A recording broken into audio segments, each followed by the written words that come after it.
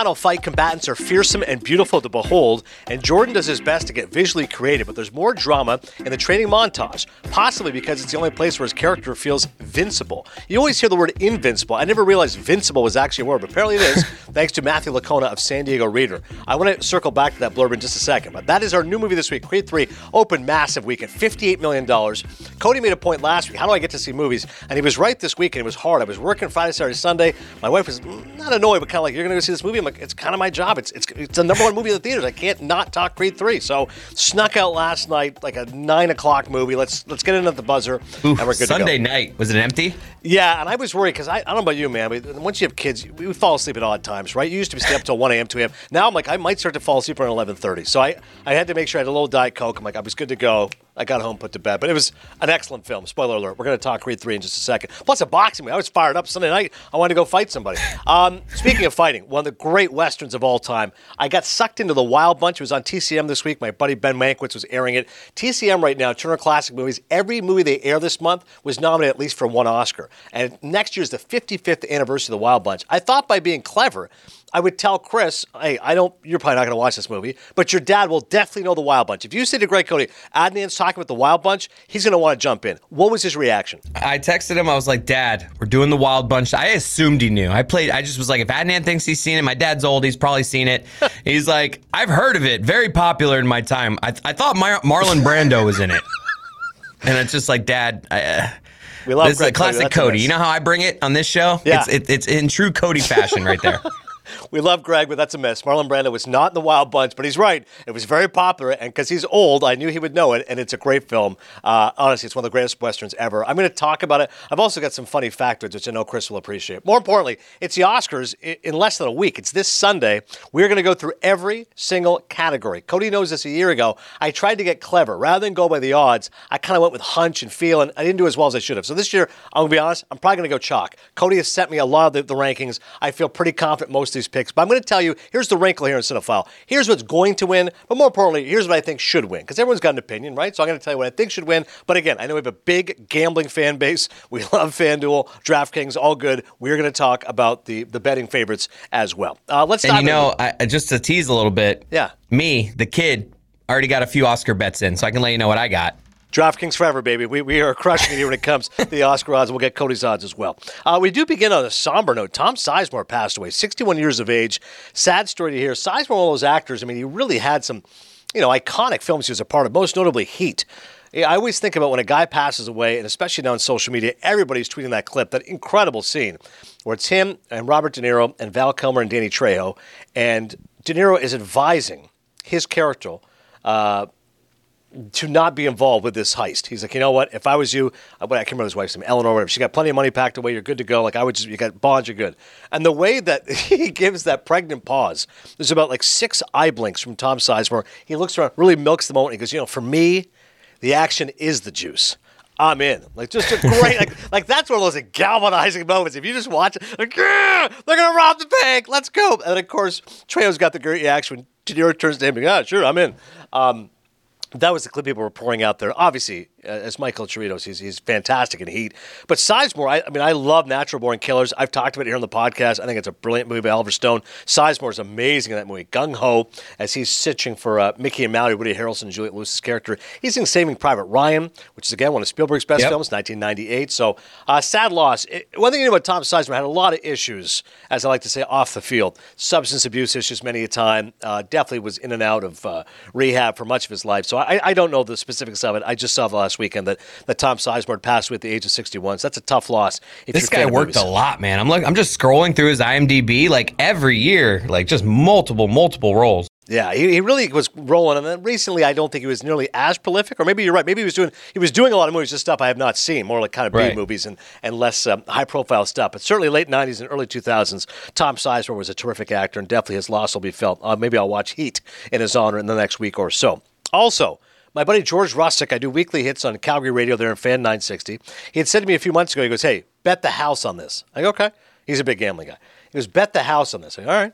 He goes, Oscars. I'm like, yeah. He goes, Chris Rock and Will Smith are going to come out together and presents an award together. And I said, okay. He goes, bro, it is a made-for-TV moment. You know the way that Rock has handled this, that he does not want to go back at Will Smith. If he did, he would have already done it. It's going to be made for TV. And then I just saw, and I go, pretty good idea, George. And I just saw this last week, Chris Rock's live stream on Netflix where he annihilated Will Smith. So guess what? That will not be happening. I do not think they're going to be at the Oscars this Sunday, hand in hand, singing Kumbaya. It was a good pick by George. But Cody, your reaction to Chris Rock, he finally answered back to Will Smith. I thought one of his best comments was this. He's like, listen, his wife screwed another guy, his son's friend. Everyone crushed this dude on every show, and I reached out to him, and he did not reach out to me. Everyone else called him a bitch, and he slaps me? Like, that's how this goes? Chris Rock firing back at Will. A lot of people on Le Batard show earlier were being critical of it. I didn't find it...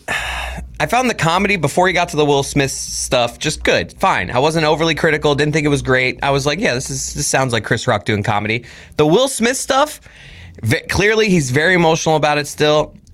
It just made me sad, honestly. Yeah. Like the anger in it, the putting all, like, I know Will and Jada put it all out there, but just the dunking on them, they ended up obviously taking a big L. Like, that can't feel good for them. It just all, like, I kind of get that he deserves to have this night. Like, Chris Rock, after getting slapped the way he did, he deserves to just let it all out how he wants to do it.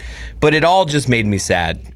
That's an interesting viewpoint. My buddy Randall had said that here on the podcast as well. He goes, these are like two great black icon entertainers, and to see them having this public kind of a spat, it's just sad. It's just unfortunate because I like a lot of Will Smith movies. I mean, prior to that night, I was cheering for him to win for King Richard. And after that moment, I was very critical of him. I was very disappointed. I thought his behavior was disgusting. I hated his Oscar speech. I thought it was self-absorbed and all the rest of it. And Chris Rock, I love. Of course, his stand-up is so special and memorable, and he's given us lots of great acting roles. To see these two guys have that kind of public spat, it's tough. But I can appreciate, as you said, where Rock is coming from. You got to have your moment. You slapped me. You insulted me. Yes, it'd be nice if I could turn the other cheek, but like I'm not there yet. Like this was horrible what you did to me. So I have to clap back a little bit. I'm going to throw a few shots at you, and then maybe we'll figure it out. Because Smith publicly apologized, but they haven't had their moment. It's like Van Pelt once told me with Twitter. I said, Mike Greenberg said, never punch down. He goes, you're Adnan Burke. You're someone of substance. Why do you care what some guy with an egg for a logo has 12 followers says about you? But Van Pelt said to me, no. If they get to fire at you, I get to fire back. That doesn't mean I have, but no, you fired at me, I get to fire back now. So you're going to take a shot at me, I take a shot. Why do I have to be the bigger man? I'm like, yeah. It never feels good, though. No. I'm somebody who very rarely, because I get, like, nepotism, fat Chris. Like, people say some shit to me sometimes. I'm not saying it's bad, but I get it. And I very rarely get triggered by it and actually, like, even if I feel like, oh, man, I said something clever back to them, but I always am just like, it doesn't feel good, though. Like, I don't know. It's just not worth it to me. I always think back after and just be like, I shouldn't have tweeted that. No, I'm with you because I get sucked into it. If I throw one back, then they go again. I go, now I'm going to do this all day. It's not worth it. And then I'm going to get mean. I'm going to say something I shouldn't say. By the way, and I'm with you on this. Our boy Roy completely disagrees with this. Roy just claps back all day. He loves it. Like, are you kidding? Roy, you've got family. There's no way. He's busy with his daughter. How does he have time to clap back? Roy's we could do a documentary. Or Twitter Roy could be a documentary. Exactly. It's so unlike the Roy that I know. I don't know him particularly well, but like Roy's like a great guy. Like Roy Bellamy's just a solid, good dude. Great job. Loves Better Call Saul. I'm like, yeah. And then you see his tweets. He's like, yeah, your mama said this. I'm like, Roy, we don't need to do this. Like, we don't need to go back to your mama jokes. Classic Roy. To each their own. Yeah, to each their own. Anyways, let's dive into some movies, shall we? Good for Chris Rock. Again, we're going to talk Oscar stuff. Hopefully we'll not see a slap like last year at this year's Academy Awards. Creed 3. Snuck out on a Sunday night. Had to go see it. And let me tell you something. Terrific movie. I had low expectations going in. I said, okay, another boxing movie. It's amazing to think there's now been like 8 different spawns of the original Rocky, which was 1976. If you add up all the Rocky sequels, now the Creeds as well, like how much more can you get out of this engine? And yet, I really enjoyed it. First shock was my buddy Todd Grisham. Well, I almost said Trent Grisham, the Padre. Todd Grisham, who I work with at ESPN and now DAZN. 5 minutes into the movie, I'm like, that's my buddy. Like, big DAZN signage, and it starts it with Creed fighting, and it's not just his voice. You see him, and he's like, hey, Todd Grisham here alongside Jessica McCaskill. I'm like, oh my God, I worked with both of them until a year ago. I was employees of DAZN. These are my colleagues. You text them? I did. I was like, bro, I had no idea. And it wasn't even like just voice only. You got to say your name. It's like Jim Lampley, like Bob Costas, Todd Grisham. here with Jessica McCaskill. I'm like, he's in the last fight as well. I go, this is incredible. He goes, I better get 5 Maple Leafs. I go, I don't go to 5 Maple Leafs. I go to 4. I'll give you 5 Maple Leafs. First and foremost, good fight sequence out of the gate. And Michael B. Jordan, as Adonis Creed is retiring. One last fight, I'm good to go.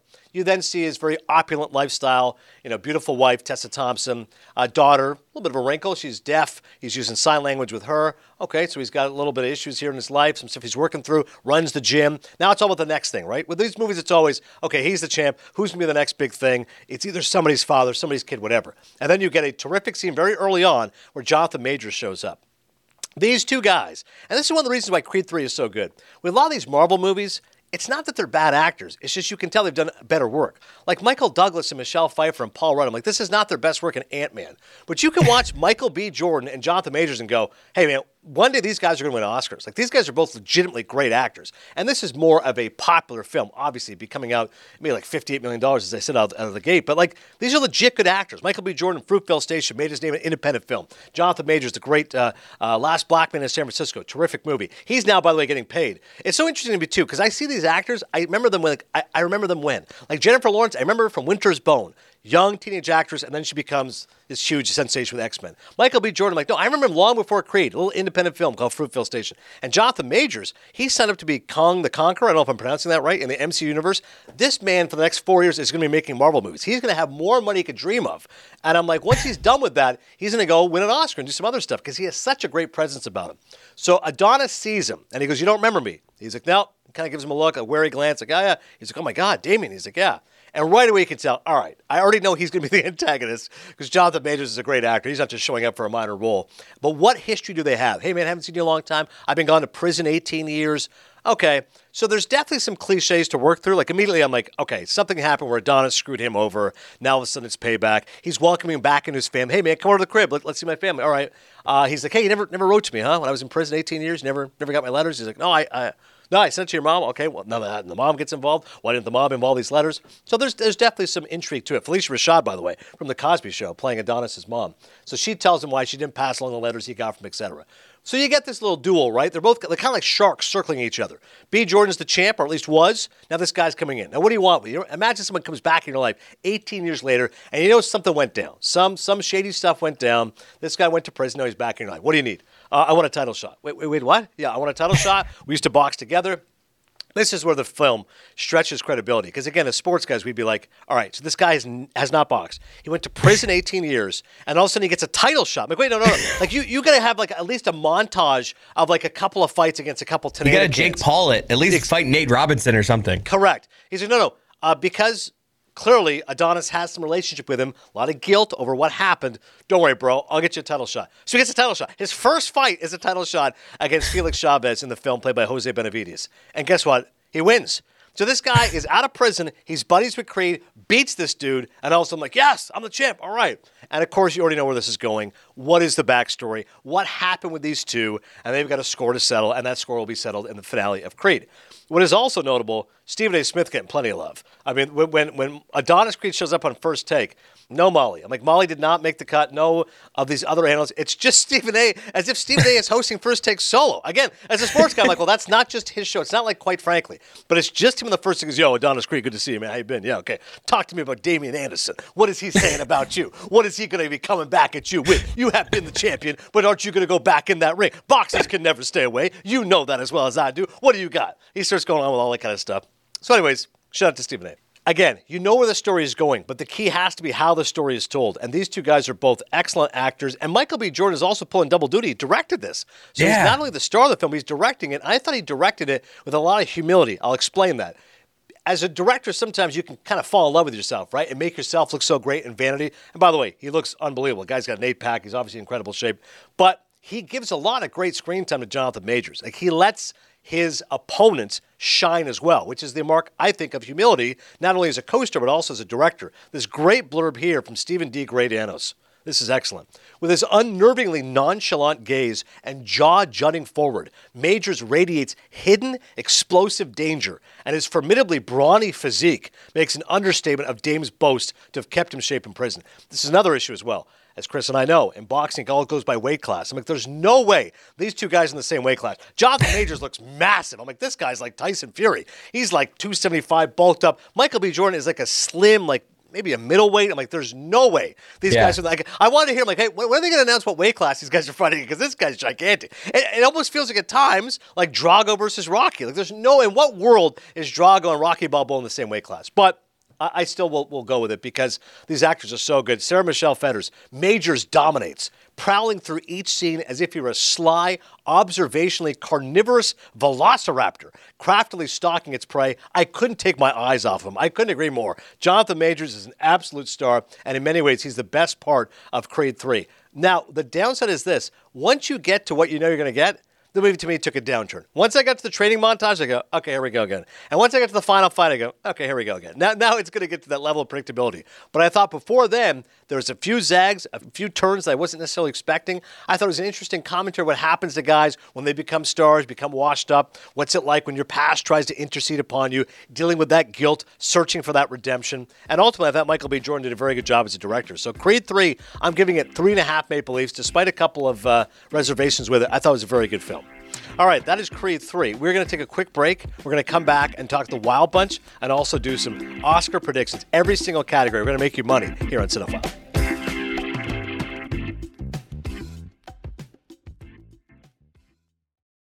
When you need mealtime inspiration, it's worth shopping Kroger, where you'll find over 30,000 mouth-watering choices that excite your inner foodie. And no matter what tasty choice you make, you'll enjoy our everyday low prices, plus extra ways to save, like digital coupons worth over $600 each week. You can also save up to $1 off per gallon at the pump with fuel points. More savings and more inspiring flavors make shopping Kroger worth it every time. Kroger, fresh for everyone. Fuel restrictions apply. Another day is here, and you're ready for it. What to wear? Check. Breakfast, lunch, and dinner? Check. Planning for what's next and how to save for it? That's where Bank of America can help. For your financial to-dos, Bank of America has experts ready to help get you closer to your goals. Get started at one of our local financial centers or 24/7 in our mobile banking app. Find a location near you at bankofamerica.com/talktous. What would you like the power to do? Mobile banking requires downloading the app and is only available for select devices. Message and data rates may apply. Bank of America N.A., member FDIC. Mother's Day is almost here, and you can get her the most beautiful time-tested gift around. A watch she can wear every day from Movement. Whether your mom is into classic dress watches, rare and refined ceramics, or tried-and-true bestsellers, Movement has something she'll love. And right now, everything at Movement is up to 50% off site-wide during their Mother's Day sale. A watch is a gift that celebrates all the time you spent with mom. And a Movement watch is even more than that. Movement uses industry-leading materials for their fresh, modern watch designs. From technically complex ceramics to vintage-inspired style. All for an incredible value your wrist and wallet will both love. And with one-size-fits-all convenience and fast free shipping and returns, it's a stress-free shopping experience. Save big on the best Mother's Day gift ever with Movement. Get up to 50% off site-wide during their Mother's Day sale at MVMT.com. Again, that's up to 50% off at MVMT.com.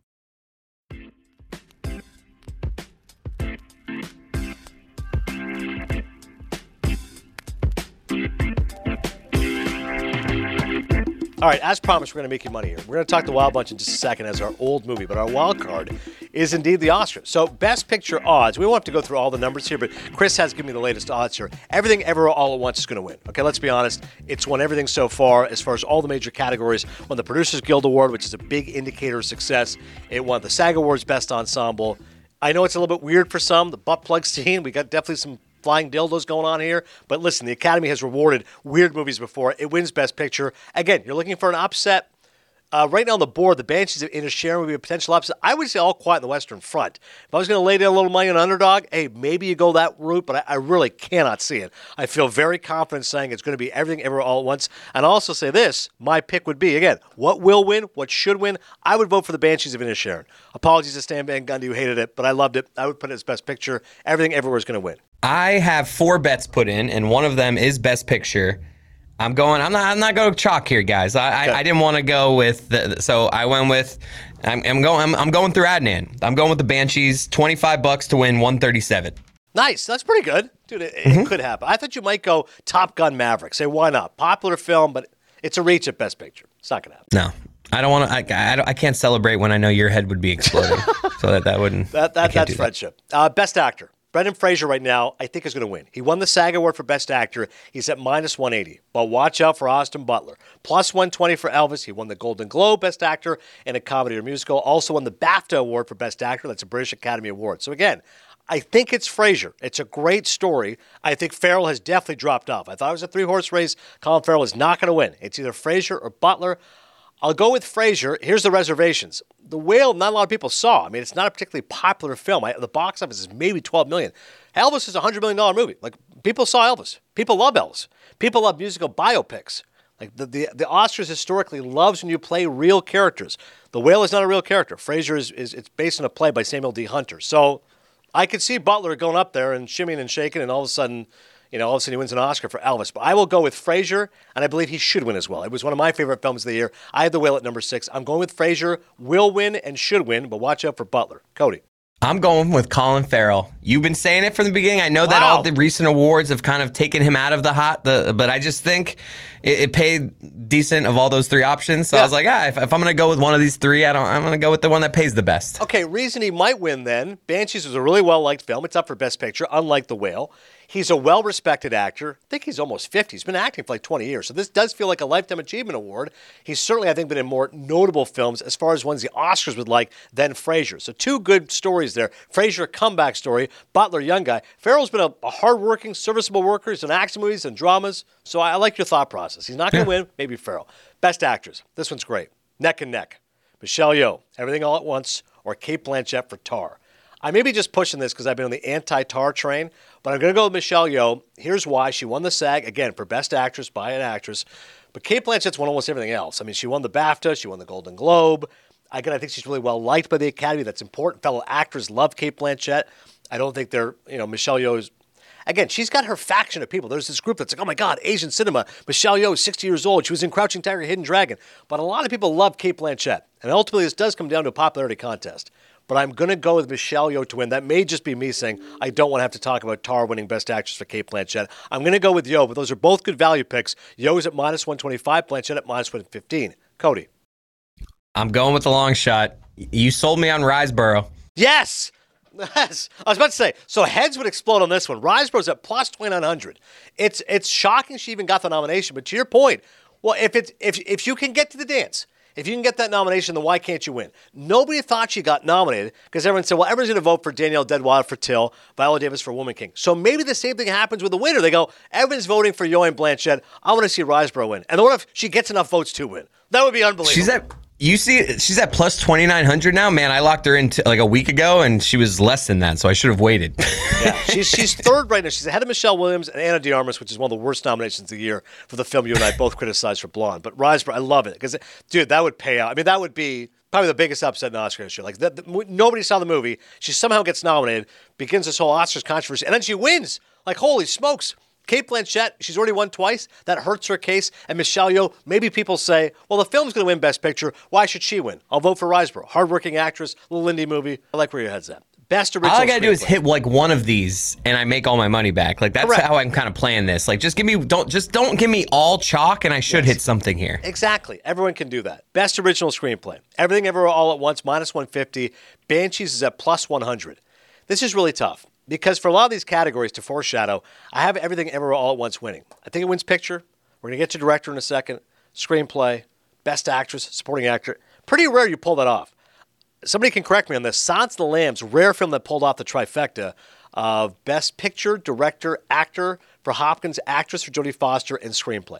Now, this is not going to win best actor, of course. It's not nominated in that category, but pretty tough if everything can win all those categories. So I think it should be the Banshees of Inisherin. And I think it will be. So that's where I'm kind of taking a little risk. The favorite right now is Everything Ever All at Once. It won the WGA, which is the Writers Guild Award. To me, that probably leans in that direction. But I think enough people go, you know what? It's going to win picture. It's going to win director. It's going to win actress. It's going to win supporting actor. Let's give this one to the Irish folks. Kenneth Branagh won last year for Belfast. Don't recall, that was the one Oscar win, speaking of Irish movies. So I'm going to go Banshees here for original screenplay. Martin McDonagh, very well liked. He did 3 billboards outside Ebbing, Missouri. I'll go with a slight upset there. My last bet is Best Director, so I don't have anything until then. Okay, no problem. So we're going to go, I'll skip down to Best Director. So Daniel Kwan and Daniel Scheinert, Everything Ever All at Once, minus 1,800. Spielberg's at plus 850, second best pick. It's going to be the Daniels, as they are known. I looked up the numbers. I believe in the 71 years of the Directors Guild of America, only 9 times has the Best Director Oscar winner not been the Guild winner. So of all those guilds, Writers Guild, Screen Actors Guild, Producers Guild, the one that is the best predictor of Oscar success is directors. And these guys won. So it's going to be the Daniels. The only shot would be Spielberg if you said to yourself, well, he hasn't won in like 25 years. It'd be his third Oscar. He's one of our all-time greats. But people didn't love The Fabelmans. People love Everything All at Once, Everywhere All at Once. It's just, and it's a hell of a movie. I mean, if you watch it directorially speaking, there's like 1,000 edits. There's a lot going on. I'm going with the Daniels for director. Who do you got?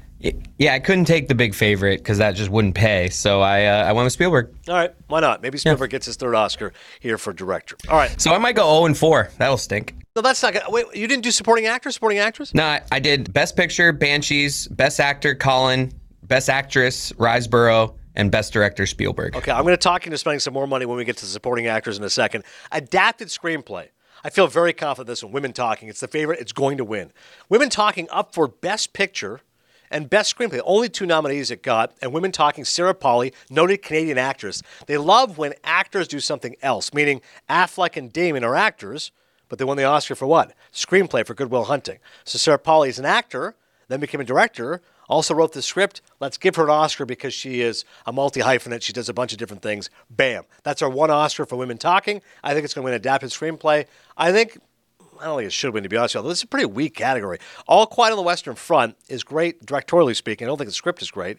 Glass Onion and the Knives Out Mystery, I'm not as high on these as other people. Top Gun Maverick, you all know my thoughts there. And Living, which I thought was a pretty piss-poor adaptation of the great Kurosawa film, especially when it's very hard to compare it to that. So, to be honest, I'm not even going to give you what should win. I think what will win is Women Talking. I don't even know what should win. I don't think any of these 5 nominees was particularly strong in terms of scripts were concerned. All right, supporting actor, supporting actress. I'll try to get Cody to spend some money again. This one you definitely cannot do because you're right. It's an overwhelming favorite. Bet the house on this. When someone says, hey, one category that's definitely going to win, Ke Huy Quan for Everything Everywhere All at Once, minus 2,000. If there's an upset, and there's not going to be, Barry Cogan, Banshees of Inisherin, plus 1,400. Brendan Gleeson, Banshees, plus 1,800. My pick, who should win? Brendan Gleeson. I thought he was fabulous in the Banshees of Inisherin. Loved him in Gangs of New York. Terrific character actor for a lot of years. I would vote for him personally.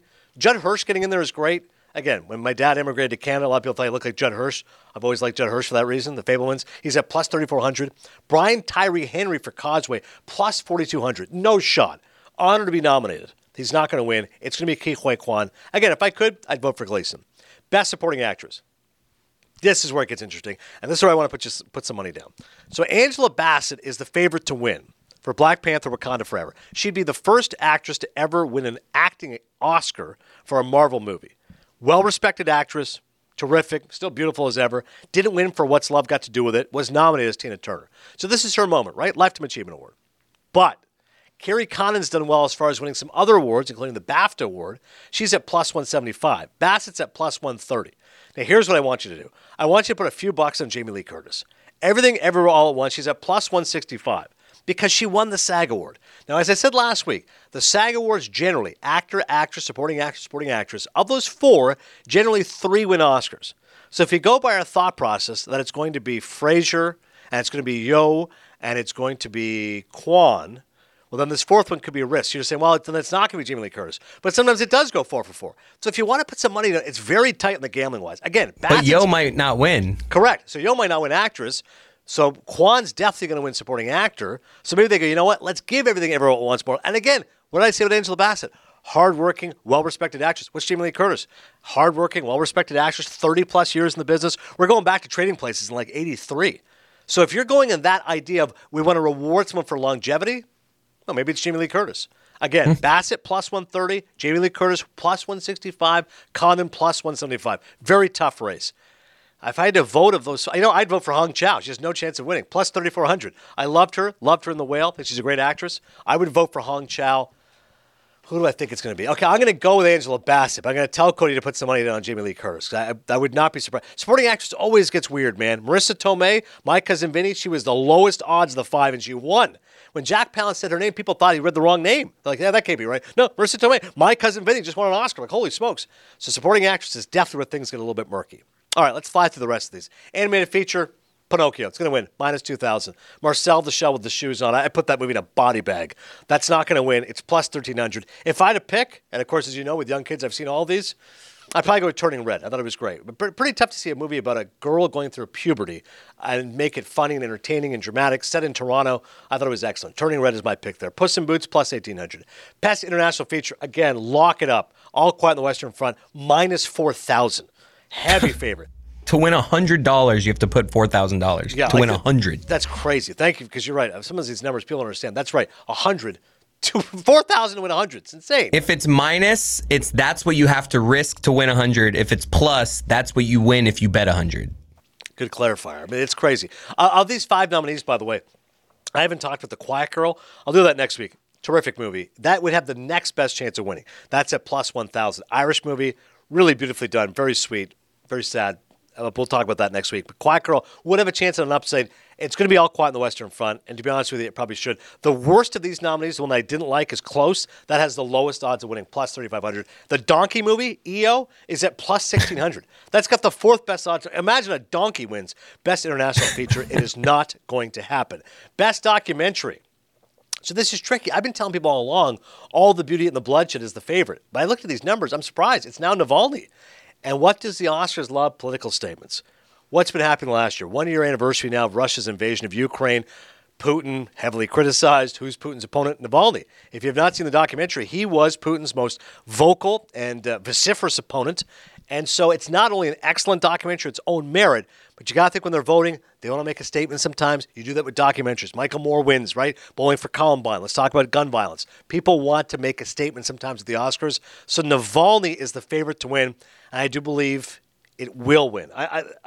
It's tricky because Fire of Love, Chris and I both saw it. I think Jessica liked it too. I put it in my top 10. That's the one I think should win, if I'm being honest. I love Fire of Love. Volcanologist, are you kidding? And I'm telling you, All the Beauty and the Bloodshed, I still think it's got a really good chance because it's a human interest story. Laura Poitras did it. She won an Oscar previously for documentary. But Navalny, Russia, politics, feels like that's the one. All That Breathes, plus 2,700. A House Made of Splinters at plus 3,400. Let's pick it up. Best Visual Effects, Avatar, done, minus 1,050. What should win? Nah, it's not Top Gun. Black Panther, Wakanda Forever. All Quiet on the Western Front. I'll go with the Batman. If I had to pick for visual effects, I'd go with the Batman. That's some good action sequences. Best Sound. Sadly, Top Gun Maverick will win an Oscar. It is the favorite at minus 400. I'm hoping, though, it's going to be All Quiet on the Western Front. What should win should be All Quiet on the Western Front, but it's going to be Top Gun Maverick. The sound, pretty good sound. Elvis, by the way, plus 2,300. Speaking of good sound, all kidding aside, he had to mix Elvis's music along with Austin Butler. So that is pretty good as far as the tricky modulation of those two guys. Cinematography, lock. All Quiet on the Western Front, minus 410. Elvis at plus 500. My man Roger Deakins, you know my favorite cinematographer, he's up for Empire of Light, plus 1,300. Would love to see it. It's not going to be Tar. It's not going to be Bardo, False Chronicle of a Handful of Truths. Rare nomination there for Inarritu's film. It's going to be All Quiet on the Western Front. But watch out for Elvis. Costume design. Black Panther is going to win an Oscar. If it's not Angela Bassett, did you just predict something that's plus 1,300 is going to win? No, I'm saying I love Roger Deakins for plus 1,300. Okay. He's not going to win, but I love him. Okay. But he's not going to win. It's going to be All Quiet on the Western Front. Best costume design. Black Panther, Wakanda Forever. If Angela Bassett wins, maybe she does, maybe she doesn't, they're going to win for costume design. I think I've spoken before about Ruthie Carter, legend. Elvis at plus 110. So if it's not Black Panther, it's going to be Elvis. And I personally had a vote, I'd vote for Elvis. I thought they had great costumes in that movie. I mean, that's iconic era that we're able to get all those Elvis costumes going. Babylon also nominated, by the way. Not going to win. Best original score. This is tricky. Babylon's at minus 175. All Quiet on the Western Front, plus 175. After that, Fableman's not going to win. John Williams, 53 nominations, only 5 Oscars. Do it in the playoffs. Banshees of Inisherin, and Everything Everywhere All at Once. I'm going to go with Babylon. Justin Hurwitz has won before. The Academy likes him. I think he won for a previous Giselle win. It's probably La La Land. And I did love the Babylon score. Now, Babylon, again, it got crushed by the reviews. People, as the audiences, was a huge bomb. But just the music alone, great jazzy score. Wouldn't be surprised if it's All Quiet on the Western Front. I'm going to say it will be Babylon. I think it should be the winner. Best original song, easy. Not To, Not To. RRR. Pretty big upset here, right? You got Lift Me Up, Black Panther, Wakanda Forever, Hold My Hand, Top Gun Maverick with Lady Gaga, Applause, Tell Like a Woman. Oh my God, big names here, Rihanna. But I think it's not to, because so far it's been kind of the feel-good favorite, minus 430. Best makeup and hairstyle, we got 3 more to go. I think it's The Whale. Like Brendan Fraser's, they made him look 600 pounds in the movie.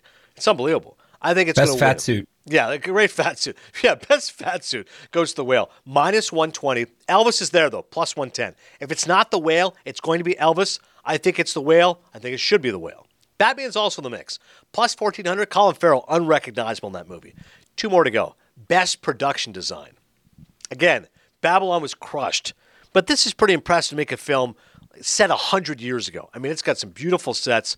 I think Babylon wins. It is the favorite, minus 225, but watch out for Elvis. Again, plus 333. It's not going to be Avatar. Avatar's not going to win an Oscar, I don't believe. I think actually, you know what? Visual effects. It's going to win for visual effects. That's the one Oscar it's going to get, but I don't see it winning for production design. And best film editing, this is oftentimes, not always, a precursor to what wins best picture. I think it's going to be Everything Everywhere All at Once at minus 195. And to be honest, if I had to pick a winner, it would be that. If you watch the movie, there's like a million cuts in that movie. It's fantastic. I think it's going to be Everything Everywhere All at Once because it really is. What's Banshees in that Banshee's category? At plus 1,900, so that's definitely in the mix. Elvis and Tar is there as well. Banshee's at plus 1,900, but it's not an editing Plus movie. 19's a long shot. Might be your boy Crew. Top Gun Maverick plus 175. Again, if you like Top Gun, you say, yeah, it was great editing. I like the aerial sequences. So Top Gun has a chance of winning. But again, I think Everything Everywhere All at Once, I'm not kidding. As an editing feat, it's pretty remarkable. There's all your Oscar picks. Once again, we will recap it next week. I texted my buddy Ben Lyons. Of course, Ben and I covered the Oscars twice. He's very busy. He does a morning show now on Amazon Sports. It's called Bonjour. And so, a little French style there. So I texted, I said, we're good next week. He's like, I can do it at 11 a.m. So me and Cody and Ben Lyons will give our Oscars recap next week right here on Cinephile. One more film, The Wild Bunch. I wish Chris had seen it. I know Greg Cody has seen it. It's a hell of a movie. I'll start with this. Is it actually good? No, dude, you'd love it. I'm telling you right now, if you saw it, I would have gotten it. I'm going to get a text from you in the next 2 weeks of you quoting some scenes. I'm like, yeah, now he's watching The Wild Bunch. Here's the preamble. During a screening in New York, Sam Peckinpah, the director, he invited Jay Cox of Time Magazine to go see the film. Jay Cox was a former film critic. Who did Jay Cox bring? Who was he tight with? Martin Scorsese.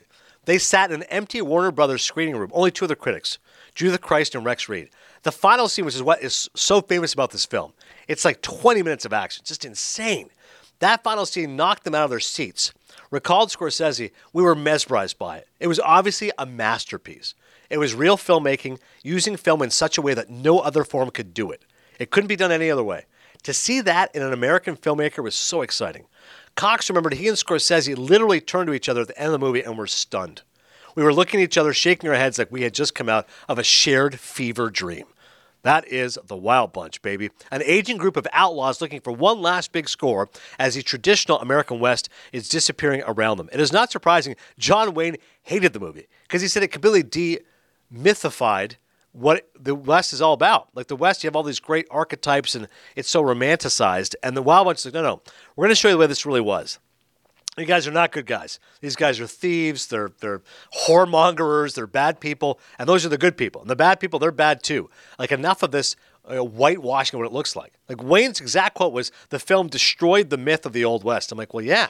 But Sam Peckinpah said, I'm going to make a movie that's more realistic, and that's part of the greatness of The Wild Bunch. If you say Westerns, you already have this image of, the white hat and the black hats and the Indians and the Mexicans, etc., but not in this hands. In The Wild Bunch, you're really kind of blurring the lines between who is good and who is evil, and there's lots of great stories about the film. In an interview, Ben Johnson said in one scene, the Mexican women who are frolicking with him in Warren Oates, they got these huge wine vats, they weren't actresses. There were prostitutes from a nearby brothel. Just so Sam Peckinpah, the director, could tell people, hey, Warner Brothers paid for those hookers for the show. Peckinpah is an unbelievable director. Like, this is a guy, incredibly, was not nominated for Best Director. Only had 1 nomination from the Oscars, and it was for the script. It was for the script of The Wild Bunch, originally written by another guy. Peckinpah came in and wrote it up. The original writer goes, you know what? You actually did a lot of stuff on this. You should get credit for this. So they made sure, through the Oscars, he got approved for writing credit. That's the 1 nomination for The Wild Bunch, not for directing. But if you know anything about action movies, you know the name Sam Peckinpah. The first time I heard his name, the Dennis Leary song, Asshole, Remember at one point he starts listing all the people he loves. He goes, I'm going to get John Wayne and Lee Marvin and Sam Peckinpah. I'm like, yeah, Sam Peckinpah. Because Peckinpah was this man's man, hard drinking, tough guy. How tough was he? During the course of this movie, he drove his crew so hard, he fired 22 people off the set. 22 people. Like, it's insane. If you weren't getting the job done, Peckinpah was like, that's it. You want out, you're out. And he had such care when it came to how the movie would be done.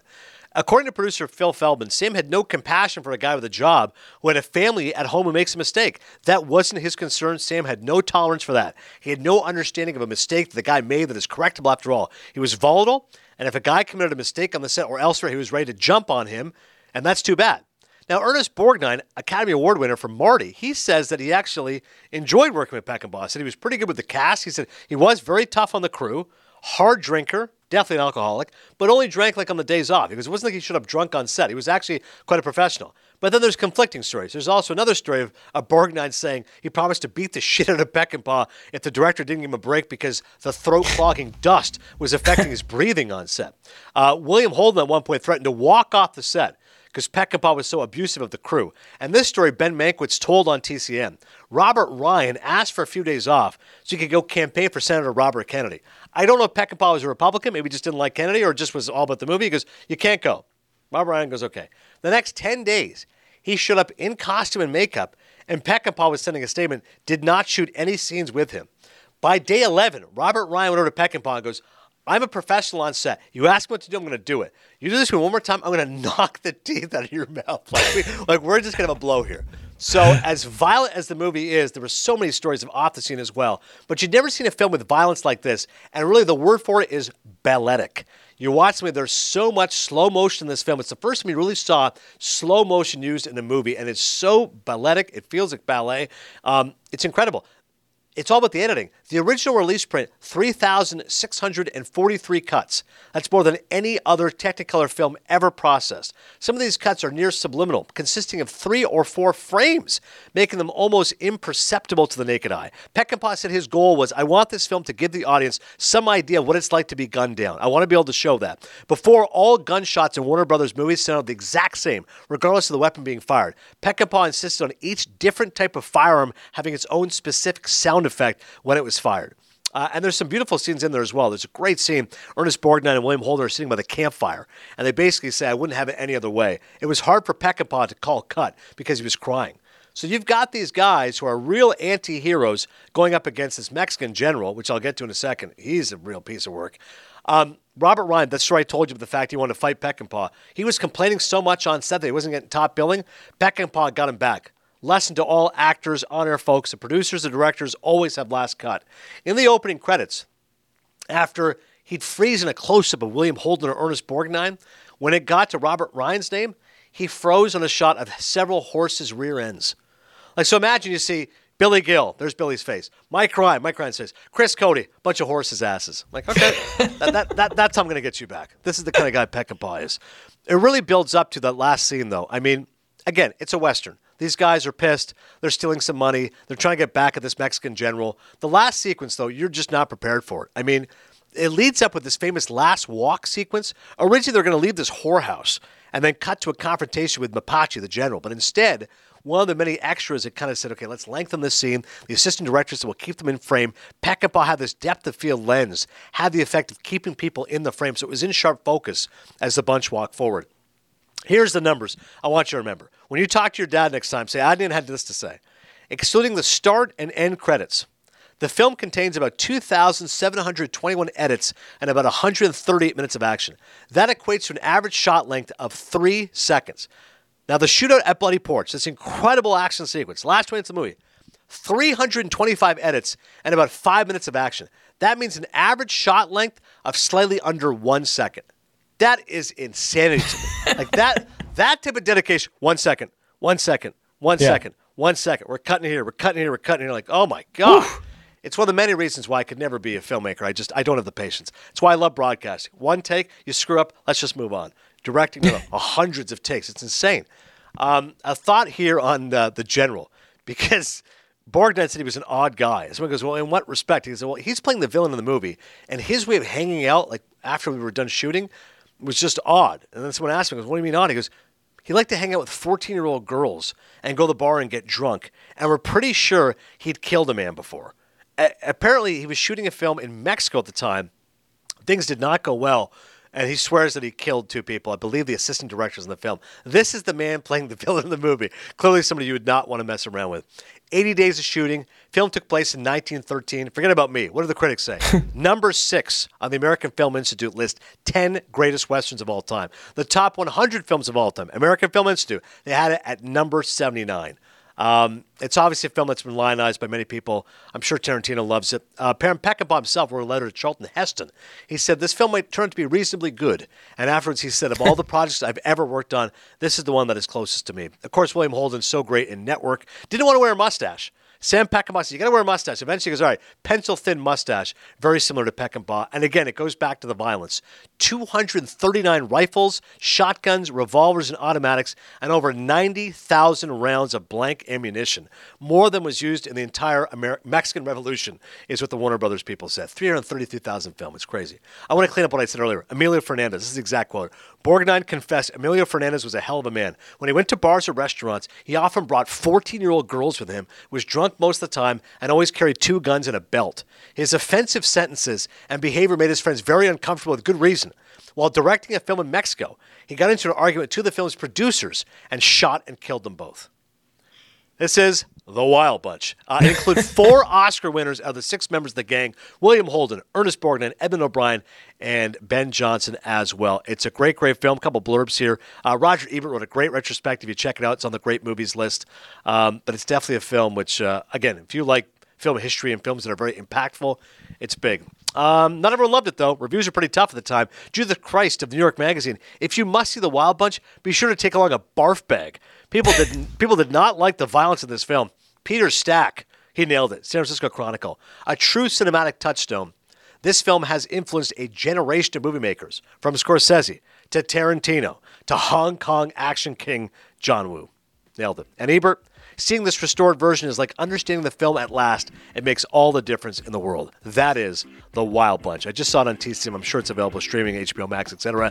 Make sure you check it out. To recap, Creed 3, 3.5 Maple Leafs. Great film right out of the gate. I'm giving The Wild Bunch 4 Maple Leafs. It's one of my favorite films. It's certainly one of the best Westerns I've ever seen. And again, we gave our Oscar predictions. Next week here on Cinephile, we are going to have our predictions. Actually, not our predictions. We'll have the recap. Me, Ben Lyons, and Chris Cody telling you all that you need to know about the Oscars. Hopefully no slaps this time around. You deserve a medal for your performance today. You've had people, you're at MLB Studios today. You've had people coming in, waving to you. You're multitasking, people handing you things. People don't even know, but I've observed a performance today. I hope Bill Pito, I'm about to welcome him. Bill Pito, 15 years at ESPN, MSG host. Come on in, Billy. Bill is now working with us here at NHL Network. I'm gonna go talk to Pito right now. I'm trying to get Pito some more work here. You're on Cinephile right now. Say hello. Can someone explain to me Everything, Anywhere, All at... What was that movie called? Everything, Everywhere, All at Once. Can you guys explain to me? I had my daughter got it. My wife and I did not. Are you guys good on that or no? Perhaps it's a generational issue for the Pitos, but I. And also, what was the one with Olivia Wilde and Harry Styles? What was that called? But that was a confusing. I don't know. I don't. I have to Wikipedia the plot on all these things all the time. Some of these films tough to figure out, but Bill Pito all in on the Knicks right now. Winners of 9 straight. Let's go Knicks. More Pito coming up on NHL Network. We'll see you at the movies.